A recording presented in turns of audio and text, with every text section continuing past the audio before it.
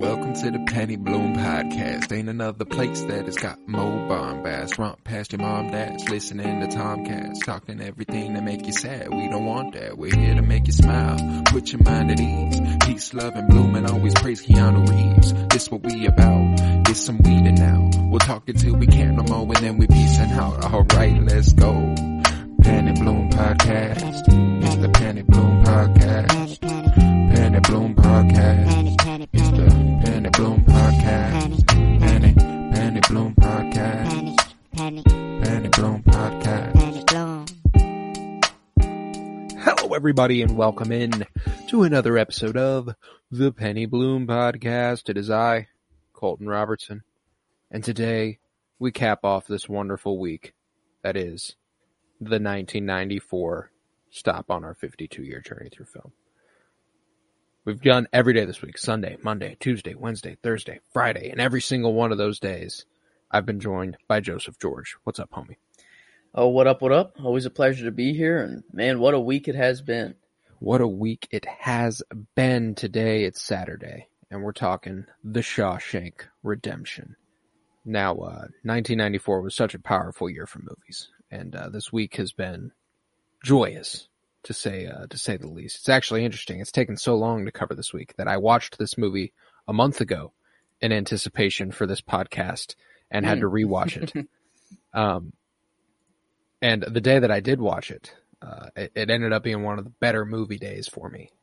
Went and watched The Shawshank Redemption, followed it up with Spider-Man No Way Home, and went and saw The Batman in theaters. Sheesh. That's a good movie day. That's a good movie day. Who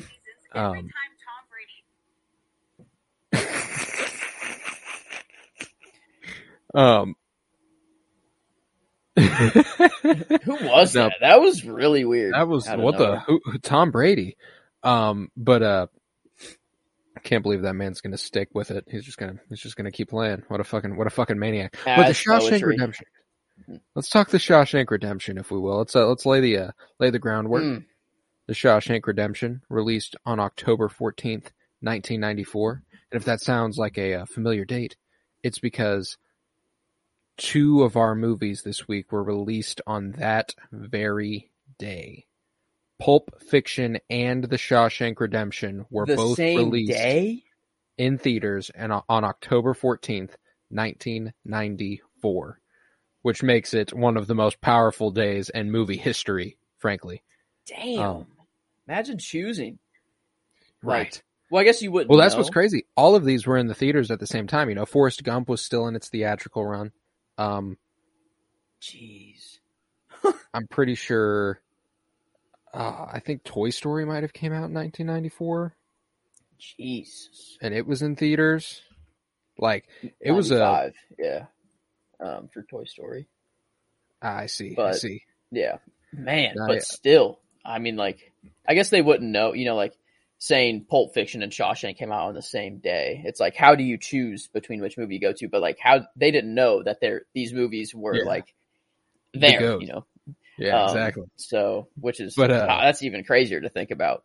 Like, imagine if Shawshank or Pulp Fiction was, like, our Batman, you know, like, the movie that, like, we went out, like, you know, just to see, or, like, I don't know, it's just weird to think, like, back in 94, that's what people were seeing instead of, you know, these franchise and sequel movies and et cetera.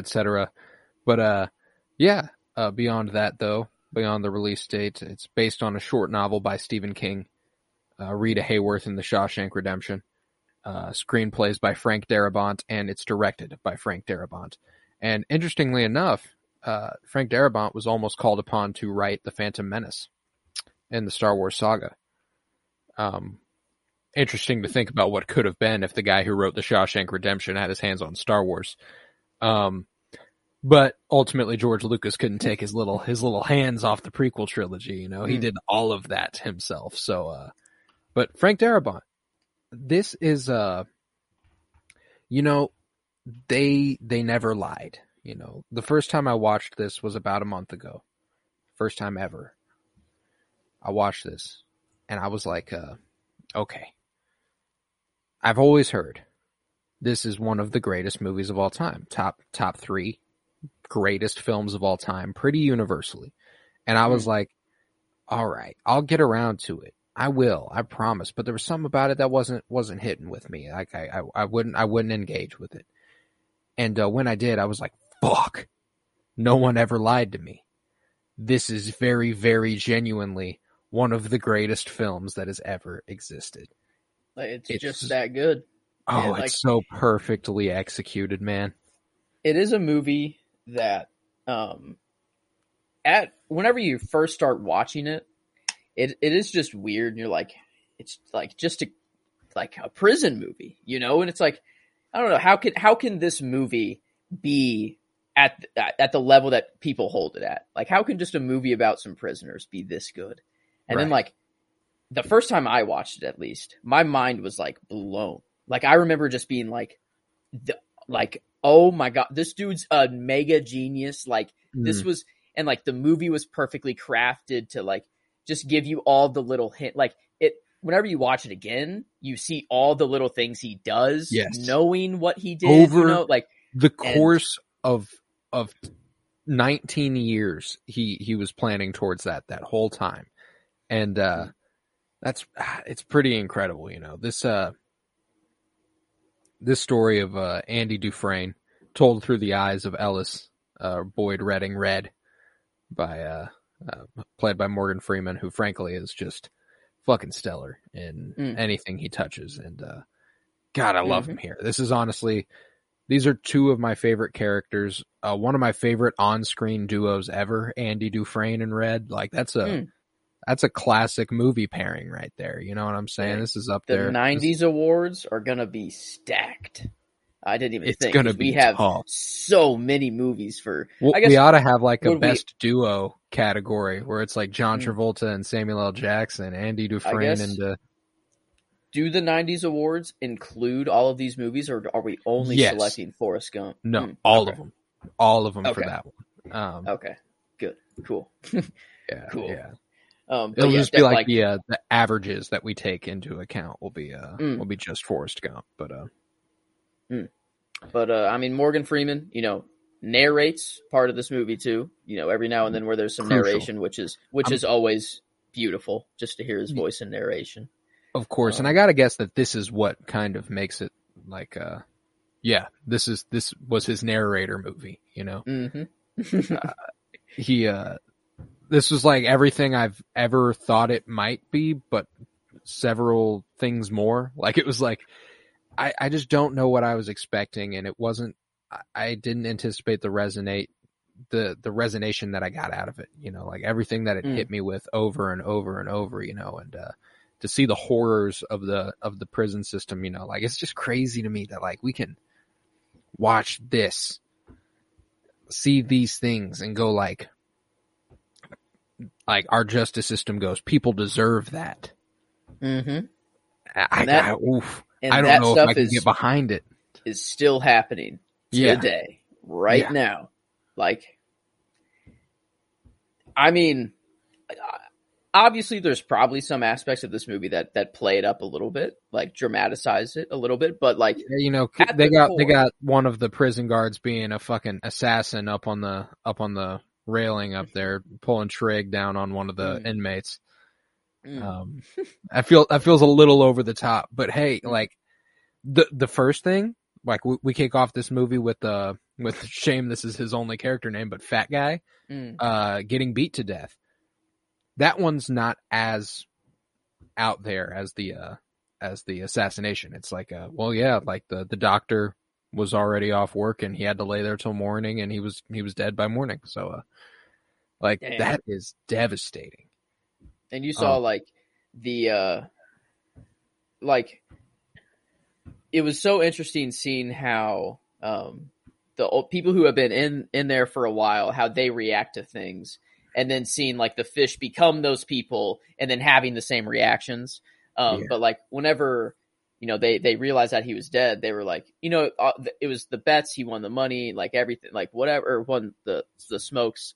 But then they heard that he was dead, and it was just like, it just instantly like ruined the fun for him, you know. And they act like it's like, doesn't matter what his name is, he's dead.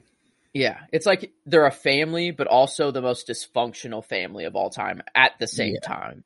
They can all feel for each other, but they can never open up or feel for another, because if they do that, then they're seen as weak and like, you know, or so it's like, it's just no matter what they do, like they're just screwed. Yeah, it's just devastating, you know, and we don't see that bet again the rest of the movie. Like anytime they introduce a new class of inmates, it's like that was that for that tradition, you know. They did it. It felt like they did it a lot, but then, you know, he goaded him. You know, he goaded him into crying. Haywood did. He was like, "Hey, that's true. Yeah, that guy." You know, trying to be the friend at first. You know, he sounded like he was going to be nice at first, and then, oh God, I'll have to introduce you to these guys. They'll make you a real good friend. And I don't belong here. And he kept crying, and they were like, "Dude, shut the fuck up. You're gonna die." And they the fear of that guard, like they knew, like that's the thing, is that's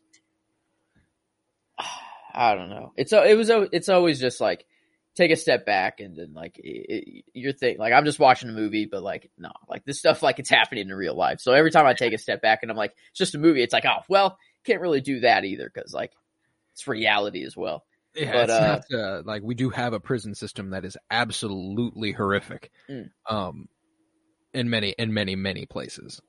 Man, I don't know. The plan that Andy came up with, like it seems,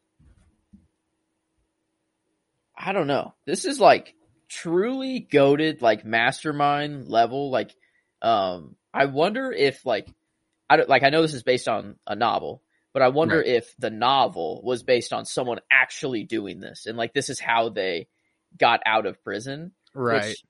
Which maybe not all the laundering and like that aspect, but like, I don't know. I guess it could have happened, but, hey, the organized crime side of this movie, that's something I didn't anticipate, you know, and I like the way they really lay before you the hypocrisy of the warden Norton, who is committing all sorts of fucking crimes and has the audacity to seem holier than thou, literally.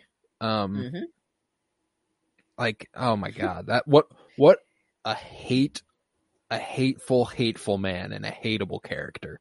Like, there are a few characters ever that I'm like, oh, I fucking hate this man more. There's like, I cannot stand the warden in this movie. It's his death scene is it's a satisfying one. It's like everything's closing in on him. He's about to get, you know, unveiled, brought into the light. The literal, literally one of the policemen outside of his door goes, "Make it easy on yourself," and that's what makes him go, "Okay." That is, damn, yeah, wow. But I mean, I'm thinking like the start of like the organized crime, like start of it, like the moment that like he kind of gets into it is like one of my favorites of like the movie is whenever they're tarring the roof. And Andy stops and he goes over, you know, he's hearing his you know, the main guard talk about like a $10K or $30K gift or something.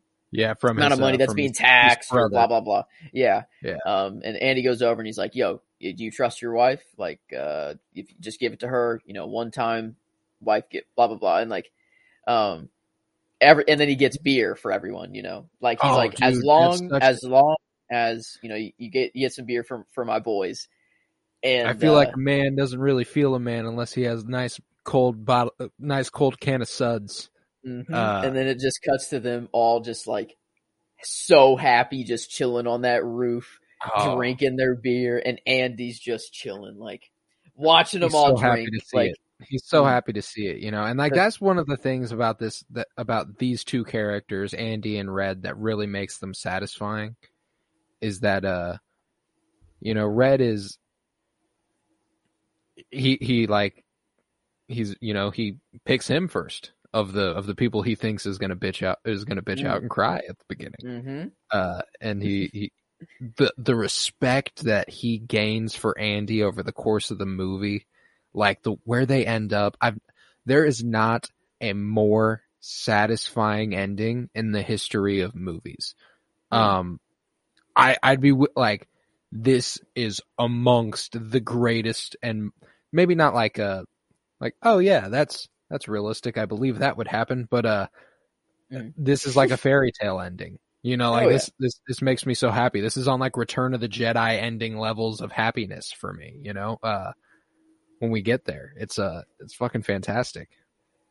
I mean, on IMDb, it's rated a 9.3 out of 10. And like for IMDb, that's kind of nuts. Like how many people have rated it? 2.6 million people have rated this movie. I wonder what it is. 2.6 million people.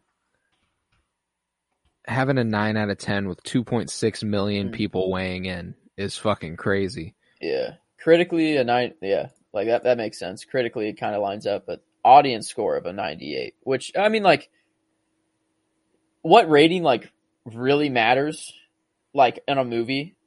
If it's out for a while, I feel like the audience score is more important than the critically rated score, in my opinion. Because, like, the point of a movie is to appeal, you know, to the most to an audience you can, to an audience. And, like, I feel like, you know, like, the audience score of, like, The Last Jedi, for example, that like, throw that one out of the window. That's, like, that's different. But, like, a movie that's been out for a while and, like, that has, like, you know, no controversy or anything about it, I feel like the audience score does, like, matter more. And, like, I don't know. I feel this is, like, in my top 10, like, movies of all time very, very comfortably. And, like, quite possibly in the top 5. It's top 5 just changes all the time, though. Yeah, I've been keeping track. I've been trying to, like, keep track of what my top 10 favorite movies are as we're doing this. You know, I thought of it when Pulp Fiction came up just a couple days ago, and I was like, you know what, that's not top 10 anymore. It might have once upon a time, but it's really not anymore. And you know, I like Forrest Gump, but it's not a top 10 favorite movie of mine. This is a top 10 favorite movie of mine, you know. And it's almost one of those things where I'm watching it and I'm like, there's no doubt about it. Like, we're even from the opening, when we first get to the prison and it's that flyover shot of everybody, like, they made that happen, you know. Like, we're not watching Spider-Man No Way Home where it's a bunch of blue screen behind our actors. It's they flew up and took that shot for us, you know. And I think it's really meticulous. I think of a shot when Andy's telling Red about where to go. He's about to break out that night, and he tells him, you know, head to this oak tree. We made love under it, and they're standing across from each other, and like the camera like almost looks like it's on the ground about 20 feet away from them, and Red's up against the wall and Andy's a few feet away from him, and it's just like, it's a really simple shot, really nice moment, and it's just like, god damn, that's just really well crafted. I love watching that sort of thing, and god, this is just such a good movie, and one of the a guaranteed cry for 30-ish minutes of the 2.5 hours. Like, it's like, ooh, I'm a cry during this one. This one was a I think 2 tissue movie. I think I went for the second tissue, I'm pretty sure. I'm trying to remember, like, the first time that I watched this one. I've watched this movie like 3 times, I think, in like preparation for this pod now. One time, like, about a month ago. And then now twice. Now one like yesterday and one like just now. But I've an average of a 2 tissue movie, I would say, for my cry scale.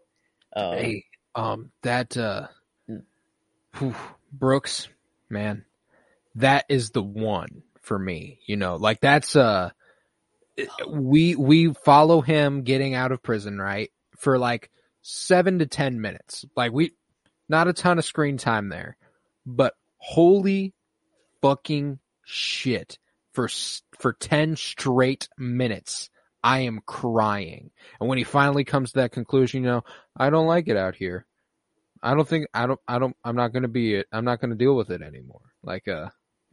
This moment, watching it the first time, no idea he's going to, I just thought he's out, oh my gosh, he looks like he's doing well. And then, you start to see whatever, but I never expected him to go there, first watch. But then the second time I watch it, knowing what happens, him leaving, just seeing him leave the prison is enough for me to already start crying. Oh yeah. Well, because he's just leaving. He's entering a world that's completely different. Dude was in 05, I think he said. 1905. He's coming into a completely different world. And that first step that he takes, I cry every time. It's when he steps over, he has to bus. Dude, it's tough to talk about, man. Yeah, and whenever Red's reading the note he sent to the prison, and he's like, the nail in the coffin for me in terms of just sob is when he goes, he should have died here. Like that. Yeah. There comes a point, he'd spent more than half his life in jail. That is home now, that's. He had a crow, he had a kid even kind of, when he's like, I wish I just hope he'd come and visit me. He never does, but I hold out hope. I'm like, fuck, dude. Yeah, and then Brooks was here, so was Red. That shit tore me up. That shit always tears me up. Ah, man, it's tough to talk about, bro. That's some of the most moving and devastating shit in any movie I've ever watched. Was Brooks's story here in the middle of Shawshank Redemption. Who would have thought a prison movie, oh my God.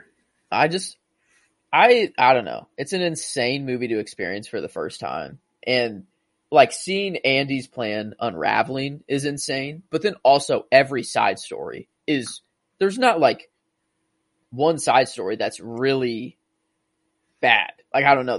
They're all fantastic. Even though some of them are devastating, they end up very, very sad or very violent or whatever. They're all. That's the thing is that for a movie that is so drab in its imagery and devastating and dark, it is ultimately, by the end, you have to watch the movie knowing how it ends to feel it. It's hopeful, which is the ability to strike that balance, to have made it as devastating and dark as it was at points, and then to end it with that monologue he's given when he's sitting there on the bus or on the train, and he's he's saying something it's something only a free man can feel, this unknowing of where you're headed, but knowing you're going to go to it anyway. And it's you can, cause he starts that movie, one of his first lines, the guy goes, Hey, Red, how you doing? He goes, same shit, different day. Mm-hmm. So to go into the unknown like that for the first time in over half his life, that's just, God, that makes me so happy. And that's just the end of this movie is just ultimately just fucking glorious for that reason. Baller. Andy is a baller. That dude. That's a king right there. Oh my gosh. Did he do it? There are some people that think that guy in prison, is still lying that Andy truly did kill. I don't know though.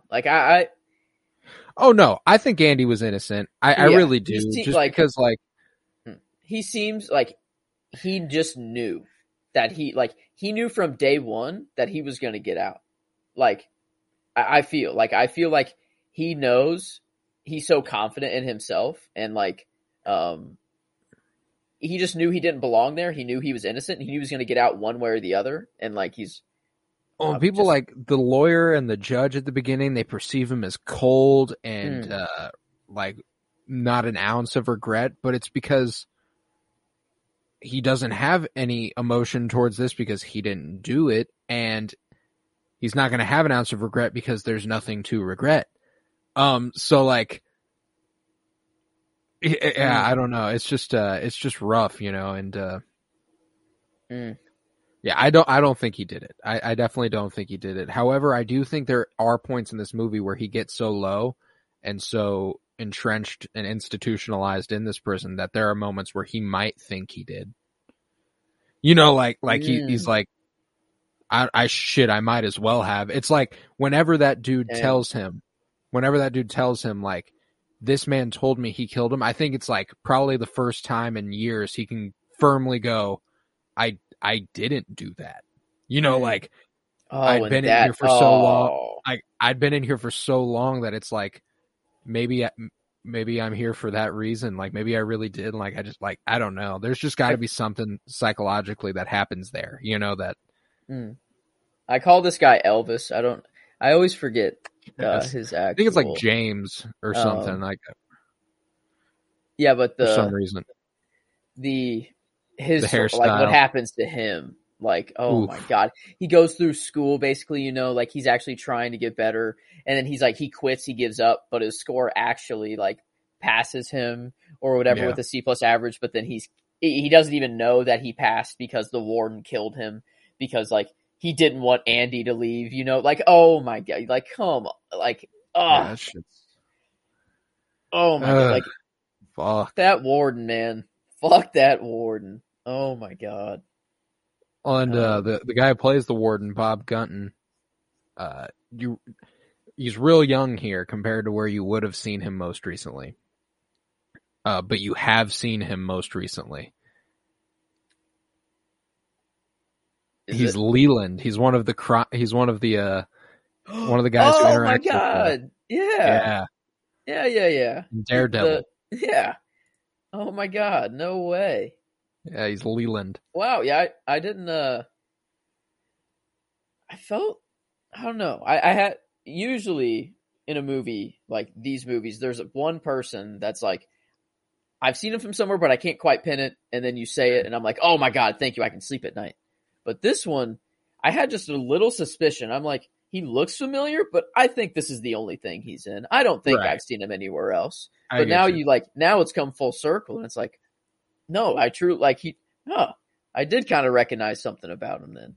Yeah, there's also Clancy Brown as Captain Hadley, who was Surtur in Thor Ragnarok and Savage Opress in the Clone Wars, and I recognize that voice. Yeah, I recognize that. Yeah, that's pretty. He was easy. Also the guy in the Mandalorian episode who's giant and red and has the horns that get cut off in the prison.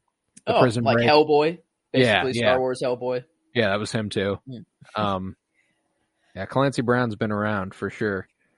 Yeah, it's a God, what a well crafted movie, you know, and God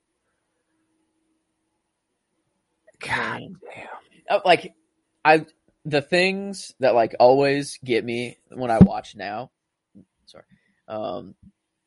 Is just the little nods that they give you if you've seen the movie and you know like what's happening. Like whenever he gets his random room search, you know, and he's holding his Bible, you know, because that's the one thing he doesn't want them to search, and the warden is like, "Oh, let me see that," and you're like, you know, if you've seen the movie, you're like, you know, like yeah, you're like, or like, and then the poster, and he's like, you know, I guess we can make exceptions, and you're like, okay. Well, that's a great exception to keep that poster up, you know. Exactly. Very vital poster. Or like, well, and it's just a really good example of how he was willing to look the other way for his own gain, you know, and the way Andy Dufresne fucks him in the end, man. When he switches those ledgers out, takes the money, just does his own fucking thing, Dude was making bank in prison, through someone else. Yeah. Like, and then that's like, I don't know. That's like, how can you ever come back from that? Like, that's the most like gangster shit I've ever like. I don't know. How can you? I don't know. That's like insane. That's some king shit. The most right there. business, the most like business gangster thing you could do. Oh my God. And the fact that he was like, I was real straight and narrow on the outside. I had to come to prison to become a crook. Like I didn't start doing illegal shit until I got to prison. Damn. That's God. And then man, like him just having a rock obsession, so that he can dump it in the field. Like just like, and there's a line where he says something about like a chess match, or like something about like how you got to play the long game, and it's right after he like talking about his like rocks or something like that. Legend. But like it's so amazing, like just watching it over and over, and then still having it be as satisfying. His like seeing everything unravel. Yes. It's like, oh man, I don't know. This movie just never gets old, and it's truly like, well, is I'll be damned. It truly is just a goated movie. Like it's just one of the best movies, just in general. It's like, did I say you were good? Shit, you were Rembrandt. Like, that's some real shit, man. This man is a genius. Oh yeah, I don't know. Andy Dufresne, man, he might be up there with like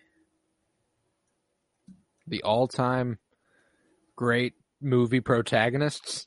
I'm trying to I was thinking of like Luke Skywalker. Like that's just iconic. Like Andy Dufresne is not iconic like Luke Skywalker is iconic. Like it's a different kind of character.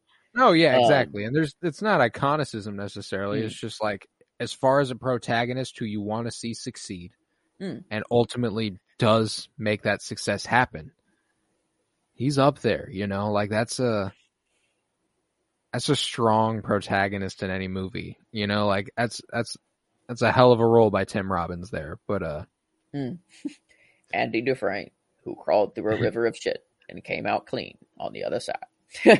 Like Andy Dufresne, who crawled through a river of shit and came out clean on the other side. That was pretty good there. Thanks, man. I try. Yeah. Morgan Freeman's been one I've tried to refine over the years, but I've also discovered that there's only so much justice a white man can do it. It's not fully achievable. Not doable. You can only get like 50% the way there. Yeah, frankly, how could I even come close to Morgan Freeman? Like you don't touch Morgan Freeman. That man's a god in this game. Talking about goats, I mean, like I can't think of another narrator. Well, I mean, on his level though, I don't know. Whenever you think of just badass narration, I think of Morgan Freeman or Neil deGrasse Tyson. Like it just because Neil deGrasse Tyson just says just some cool shit like that blows your mind, Like, and he has a cool voice. No, his voice is cool and badass and like just Tom Kane. Yeah. Ooh. Okay. The Clone Wars. Ooh, that's a good one. Or Jeffrey Wright. For What If. Okay. Yes, and in like breaks my heart. And in Westworld too. He has some fair narration in there. Hey, I mean, Goodfellas had a pretty good narration with Ray Liotta. That's a real strong narration. Robert Pattinson, the Batman. That's a damn good narration. But through all this, we're saying all these, and they're all great, but they're not Morgan Freeman's narration in The Shawshank Redemption. This is truly and there's also something to the fact that he truly narrates pretty much the entire movie. Like he's it's not like he's popping in and out a lot. Like the whole story is filtered through Red explaining it to you. It's him just telling the story of how Andy escaped and all the details and everything. Like, and that's part of why we come from this movie revering Andy the way we do, because he reveres Andy that way, and he's the one telling us the story. So it's like, God damn, this movie like just only gets better with time. It really does. Somehow, like, nothing can beat that first watch though. Like, the first watch is different. It is different. But, the way they linger it, you know, like they're like, he's going to bed. Haywood gave him 6 feet of rope earlier in the day. Red's real worried about him. You know, Brooks committed suicide earlier in the movie, and they leave you with that last shot of him sitting there with the rope, looking real sad in his cell as the lights fall. Then the next morning they wake up, and he's not coming out of his cell. You better be sick or dead in there. And then he's just not there. And the first time you watch it, it's like, oh, fuck yeah. What's going on here? And watching Red be like looking like over everybody, like, what's going on? And then like when he's like, you got to ask him what the fuck's going on here. He's like, oh, okay. Yeah, my boy made it out. Oh, man. Imagine like being Red in that scenario, you know, like not knowing at all that like that's what he intended to do. I mean, like he knew, but like, I mean, like from not like thinking this dude is going to be the first crybaby, you know, to hearing that he got out and he's out, like gone, like for the whole night he's been running, you know, like, so he's like confident that this dude is gone, and like he's gone. You would have to feel like, I don't know. That's just like secondhand badassery. You'd have to. I love what Red's narration again after he's gone. You know, he's like, I did miss my friend. You know, like I was so happy that he got away, but it made my days here even all the worse. You know, and damn, seeing him go back to his parole hearing over and over the years and getting rejected when he was like, yes, I'm rehabilitated. I'm ready to rejoin the world. Like this is, I've absolutely. And they're like, it's what a fucking sick and twisted thing going on there to just be like, you must be lying to me. Bam. And then when he's finally like, dude, frankly, I don't give a fuck. You've beaten me to a pulp. I am done. I don't feel I'm out of this bitch pretty much. Like I'm mentally checked out. And they're like, then perfect. Oh, so you're ready to kill yourself. You can go out into the world. Yeah. Is basically the unsugar-coated version. Like it is just super sad. How do you ask this question? Ellis Boyd Redding, your file says you've served 40 years in prison. 40 years of a life sentence. 40. Do you feel you've been rehabilitated? 40 years? Yo, if someone is still in prison going, no, motherfucker, I'm ready to kill again. Like, I don't know. Like, that's just, yeah, that, I mean, I would assume maybe there's a couple of those people on Earth that exist, that are just that insane. But, I don't know. It is like really sad every time I watch this movie and just are like, you know, it came out in 94 and I'm supposed to feel like, oh yeah, this is a while ago. And like, this is just a movie. It's all fiction. And like, you know, it came out in 94, but it is set from like 49 to 65. Like it's, so like, obviously we've gotten better since then and stuff, you know, and then and perhaps in many ways we have, but I mean, obviously I'd say not. Prison in 1900 versus now, it's probably better now. You know, I'd rather be in prison now than in 1900. But isn't the fact that it's a similar system at all kind of indicative of a like, oh, we're kind of doing the same thing we were doing 120 years ago? All right, cool. Yeah, you know, that's something to consider. God damn. Yeah, I wonder what the spread of the rating is on here. If it's, yeah, I guess it's strong. Just it's strong. It's just equal across the board, pretty much. Yeah, everyone's loving the Shawshank Redemption. But man, I don't know. Every time I watch this movie, it just reassures me that it's a top 10, like, or just it's in my group of movies that like will always be up there for me. Like this will never leave my top 10, I don't think. Oh yeah, I got fairly confident this is going to be a top 10 constant amongst the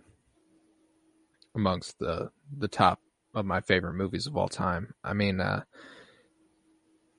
there's just so much that is just flooring about this movie. And you were talking about how you know, you like to think things have changed, and you know, this movie came out in 94. There's a book I read called Revolutionary Suicide by Huey P. Newton, who was a political prisoner because he was a founder of the Black Panther Party. And that shit where Andy Dufresne, you know, they're like, put him in solitary for a month.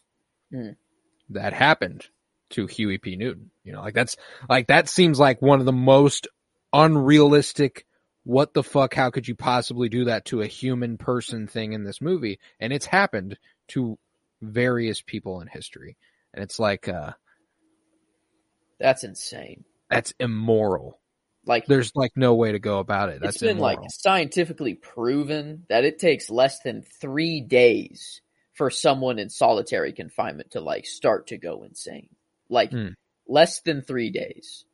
Then they visited him at the end of the month and went, give him another. Holy shit. That's like, I don't know. And the 3 days thing, that was someone who voluntarily went in solitary confinement and was like in somewhat nice conditions.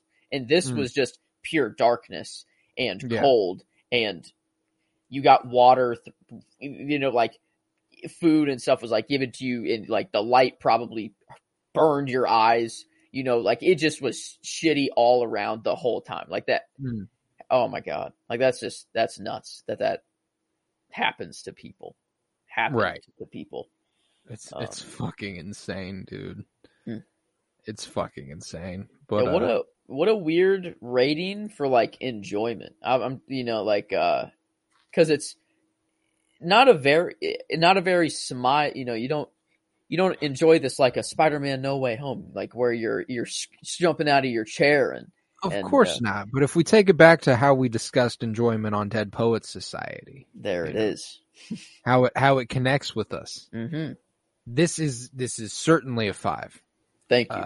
That's where I was trying to go. I'm glad you went there, because I was going to bring up the Dead Poets thing as well. That's exactly where I was going. So I don't feel I can give this anything other than a 5 in enjoyment, because every time I do watch it, I notice one little thing that I didn't notice before, and that one little thing can elevate the movie like tenfold. Even like it takes like so little for this movie to get like better and better and better. And yeah, I am very comfortable giving it a 5 for enjoyment. That's for sure. Yeah, I'm fairly certain about that being a 5 out of 5 in enjoyment. I mean, like I said, top 10 favorite movie of all time for me. Pretty much, no doubt. That's a guaranteed 5 out of 5 in enjoyment if it's a top 10 favorite movie of mine all time. Like, that's just... If it's in my top 10, it's going to be a 5 out of 5 enjoyment for me. Because there's a lot of movies. Limiting it to 10 is practically impossible. I mean, within our top 10 already, we have 13, I think, at least, or 12. That's our top 5. maybe even, top 5. So our top 10 is probably a good 20 or something like that. So, yeah. So, how can you limit? You know, how can you limit all these movies? How could you do that?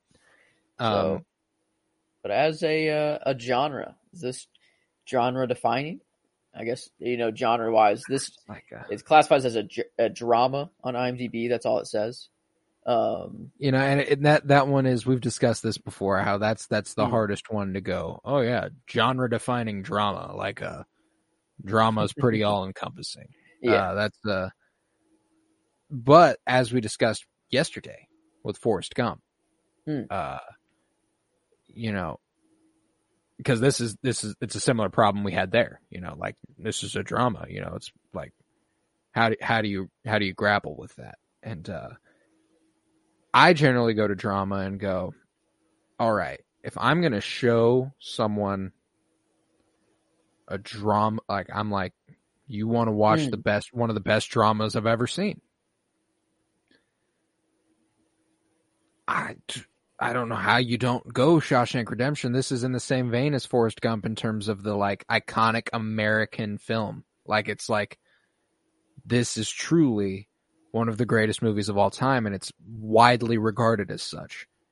And therefore, I think in terms of that, you got to go 4.9 at, like, the floor. Like, it's a very, like, good thing you said that, because, like, this movie is kind of, anyone can get into this, like, it's kind of weird at first for some people, maybe, because it's just a different movie. Like, you don't really see, I don't know, just prison. Like, you're not expecting, like, such a great movie to come from it or whatever. But, like, it's a place of immense sadness that nobody wants to visit. Yeah. So why would they watch a movie about it? And frankly, you got to. Like, this is one of those movies now, like, where I'm like, if you haven't seen it, it is required viewing. You have to watch The Shawshank Redemption. And that being required viewing, like, I would say that too. Like, I'd say, like, if you want to have any say in film or, like, any whatever, if you want to talk just movies, like, this is a movie you have to see. And I don't, like, is giving it a 5, like, too high? I don't know. Like, I like, in genre, it is just a weird rating. Like, if 4.9 is the floor, it's basically already a 5. Yeah, I say we go ahead and throw it at it. I feel like this is, like, because, like, I was talking about Forrest Gump, like, we were like, yeah, this is about as genre defining as you can get for a drama, and I'd say I'd show Shawshank Redemption to someone before I'd show Forrest Gump. So it's got to be a little higher. That's crazy. Like, wow.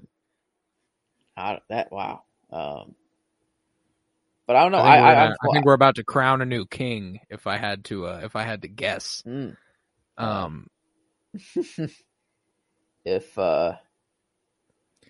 Yeah, I think we are. As a film now, and wow.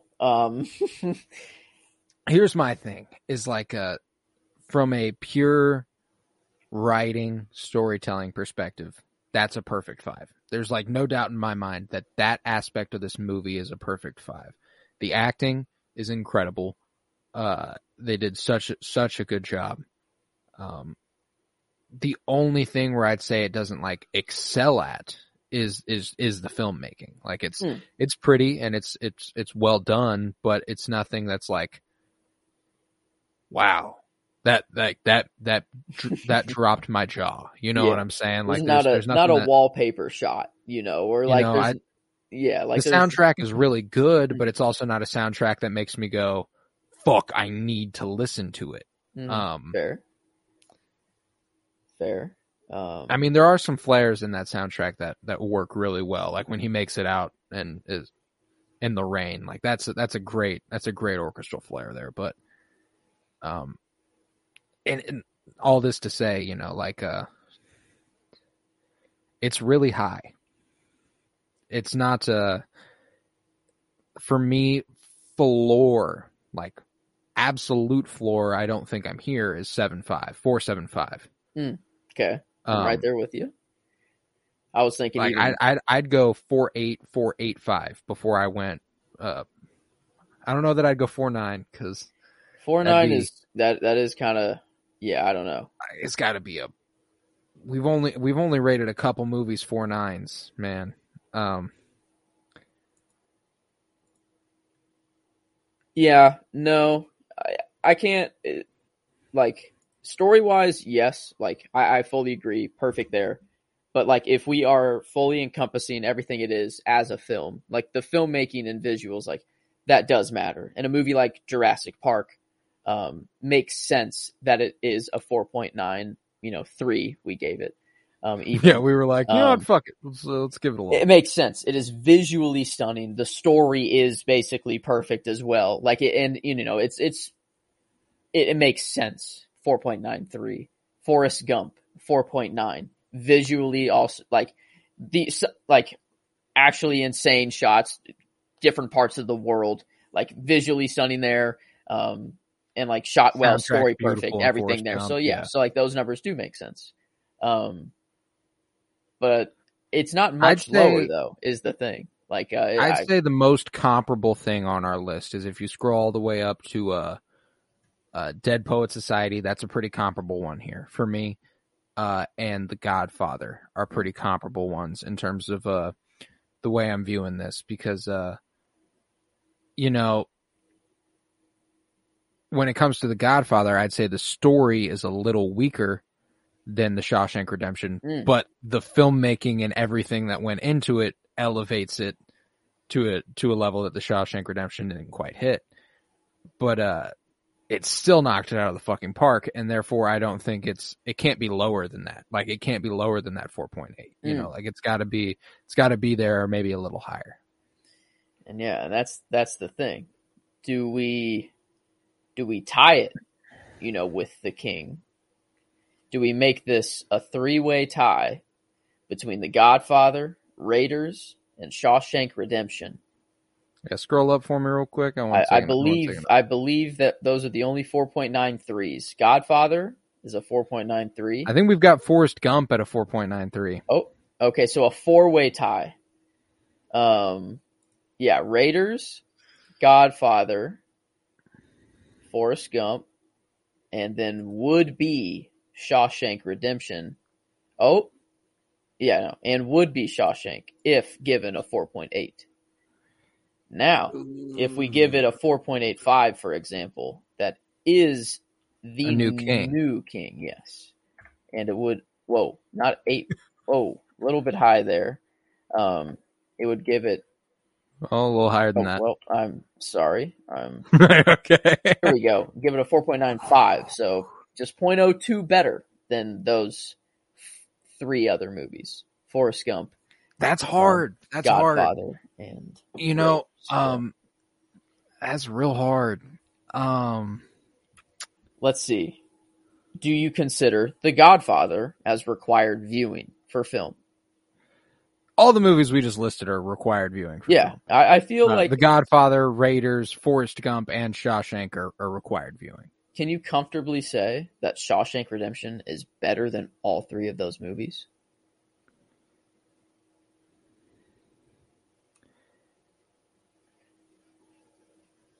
It took too long to answer, so no. I think it ties it.